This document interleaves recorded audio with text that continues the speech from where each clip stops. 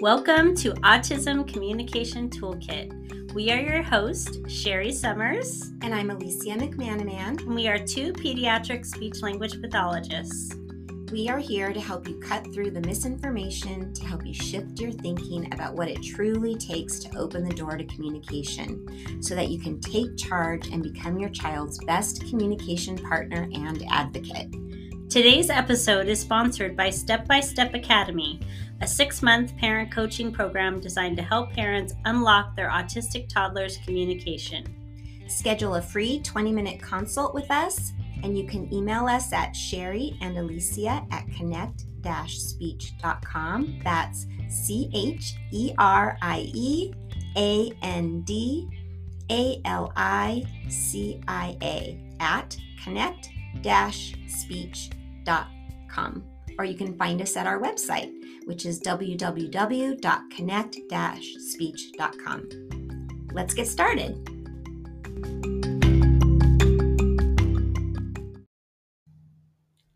Welcome back. We are so happy to be here, and we're so glad that you have made the time to listen. Let's jump right into today's topic, sensory needs and how you can incorporate sensory activities that feel good to your child while working on back and forth interactions. So first of all, we want to be clear that we are not occupational therapists. Occupational therapists are the professionals who know the ins and outs of the sensory system. And we hope that if you are working with professionals, that you have an OT on your team who is providing sensory strategies based on your child's specific needs in all the different areas. Yes, so we'll say that right up front. But while we are not OTs or occupational therapists, we do know that most of our autistic communicators need movement and they need sensory input. And the exciting thing is that as you work on our approach and are paying attention to every detail related to how your child communicates with you, you're probably also very in tune with some of their sensory needs, maybe even without even realizing it. And the truth is that when you are intentionally creating back and forth interactions that feel good for your child, part of this is noticing their behavior and seeing what sensory input may feel good for them as part of that interaction. Yeah, so let's start with our most common example of seeking sensory input, our little runners, right? Sure. So many of the families we work with and the children we assess have children who are pretty much constantly in movement. They're running and jumping and running. And climbing. Yes. This can be so hard for parents and professionals because they find it difficult to interact when the child is in movement. So many professionals out there may spend a lot of time trying to actually get the child to come to them, to sit still, to stay.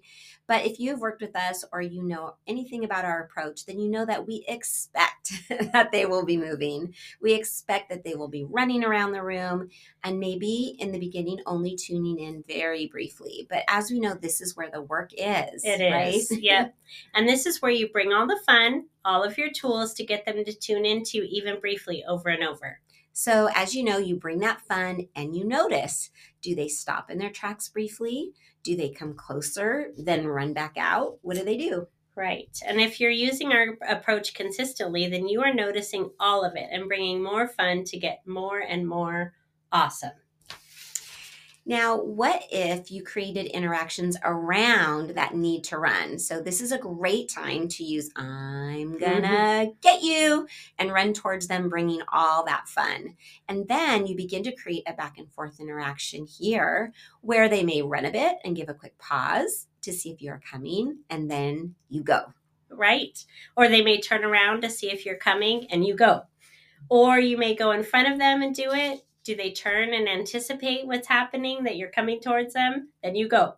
So many ways that a running game of I'm going to get you can move into all the work you're already doing while meeting their need to run. Yeah, it's so cool. So what if you played a version of peekaboo, right? Where you pop out from some place they are running by, a couch, a curtain, a counter. It can really be anything. And so think about how can that lead into a back and forth game that incorporates their need to run. Yeah, we have seen families start ready, set, go games as they start running alongside, and eventually they slow down to see if their child tunes in to see why they stopped. And we have seen parents pretend to be airplanes and cars and zoom around the room, really creating so much fun to share in that moment with their toddler. And some other things to consider when you see them running are back and forth interactions that incorporate big movement with their bodies, such as jumping, turning upside down, or spinning. And these are the exhausting ones for you parents that are using them. And we see it all of the time. So it's, where you're lifting them up or you're swinging them around in some way, those kinds of things. And boy, do the kids respond to these types of games. They love it so much. Yeah, they do. And you get so much interaction and create so many communication opportunities because your child wants them over and over and over again. And they're for sure so successful in both feeding the sensory need, right? As well as building beautifully shared interactions. So you get definitely a bang for your buck with those. Yes, totally. However, we often worry as we watch videos about what it's doing to our moms and dads' backs. Yeah, we watch them and we think, oh my gosh, they are in amazing shape for sure. They don't need to work out in any other way. So here are a few ways to try to minimize the strain while still bringing some big movement and fun. So jumping on anything with you, a bed, a couch, a mini trampoline. We have a family with their own mini bounce house, which is super cool. And jumping is really always fun. And you can create some shared interactions this way too. So think about incorporating 5 little monkeys jumping on the bed. Or you can do Ring Around the Rosie with that big fall. These both leave opportunities for you to use your tools and for your child to tune in first, and then join in with you. Then there are the games where your child is standing on a chair or a couch and you sweep them up and give them a spin. You might flip them upside down, anything that really feels good to them. And you will know because they will request it over and over and over, as we said, in whatever way they communicate it. You can also use swings, like outside swings, to both feed a sensory system and create that back and forth interaction with games like Ready, Set, Go. Then you push them higher if they like it, or side to side, or another fun game at the swing. And you can also create your own swing. So think about that. If you do it with like another blanket, and then if you use a blanket and another person, right, you can put them in that blanket and you can swing them back and forth. So you can swing that blanket 1, 2, and then drop them on the nearby couch for 3. Yes, they love that one too. If your little one is leaning on you a lot, coming for lots of consuming hugs, you can tell sometimes when a hug is they're looking for a little bit of that pressure. They may respond well to games where you are providing more pressure or input to their legs and arms, like row, row, row your boat, where you are actually moving their legs. You can move them faster, slower, a little stronger, depending on how they like it. Or you can do the wiggle arms, where you kind of shake their arms up and down if they like it slow or fast in some kind of dance. And dancing with them is such a great way to incorporate sensory activities. Many of the things that we talked about really can be incorporated with dancing, and our families use this a lot as their go-to activity when their child needs movement or they aren't engaging as much as usual.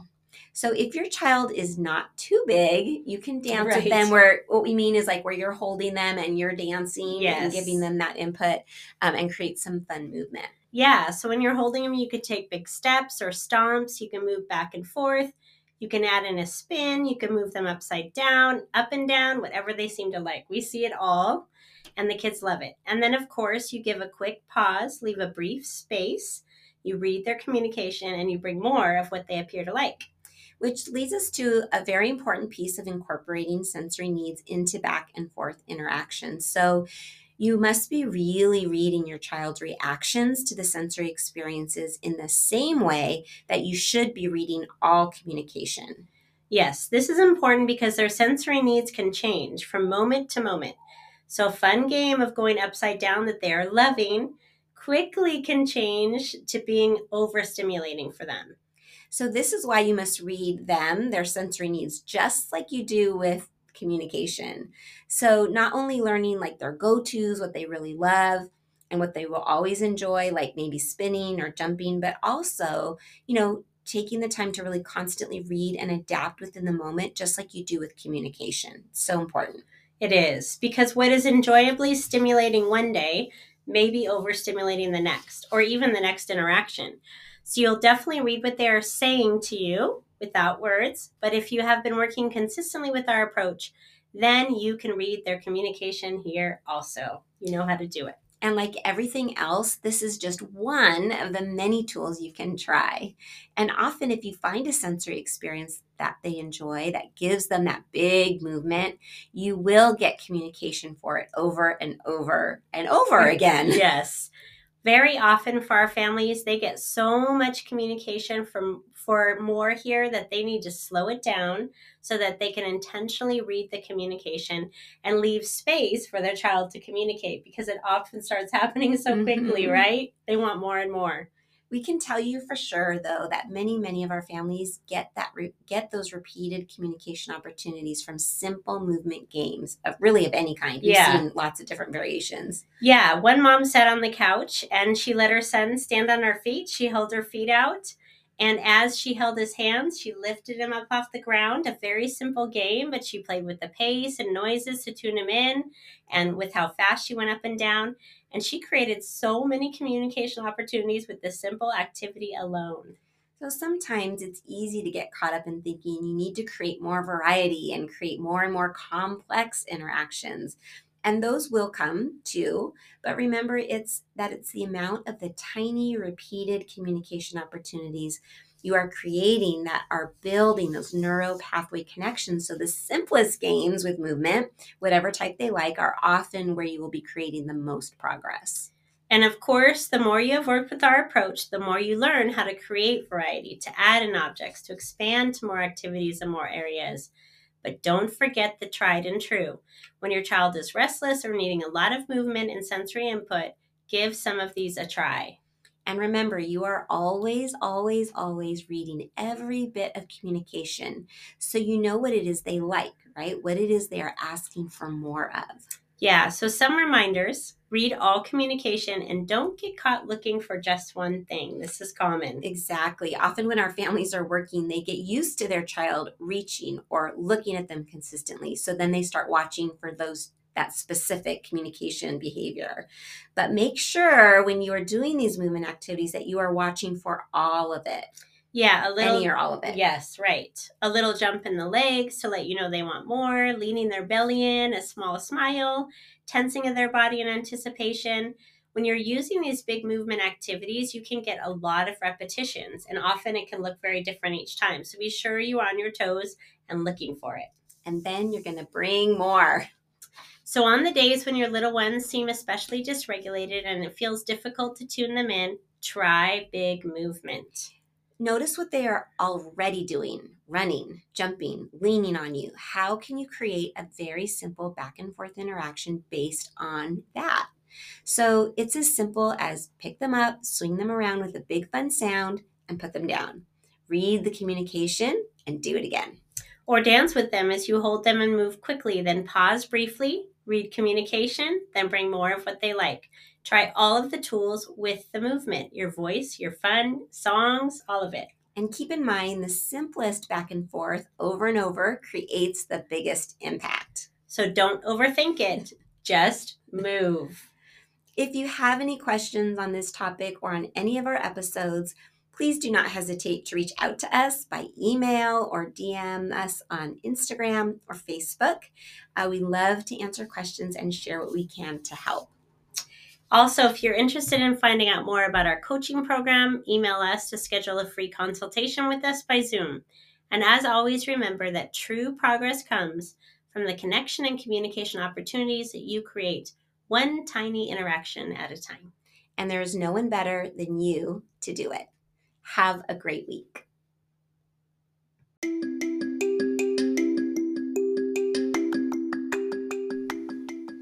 If you liked this podcast episode, make sure to subscribe, like, and follow.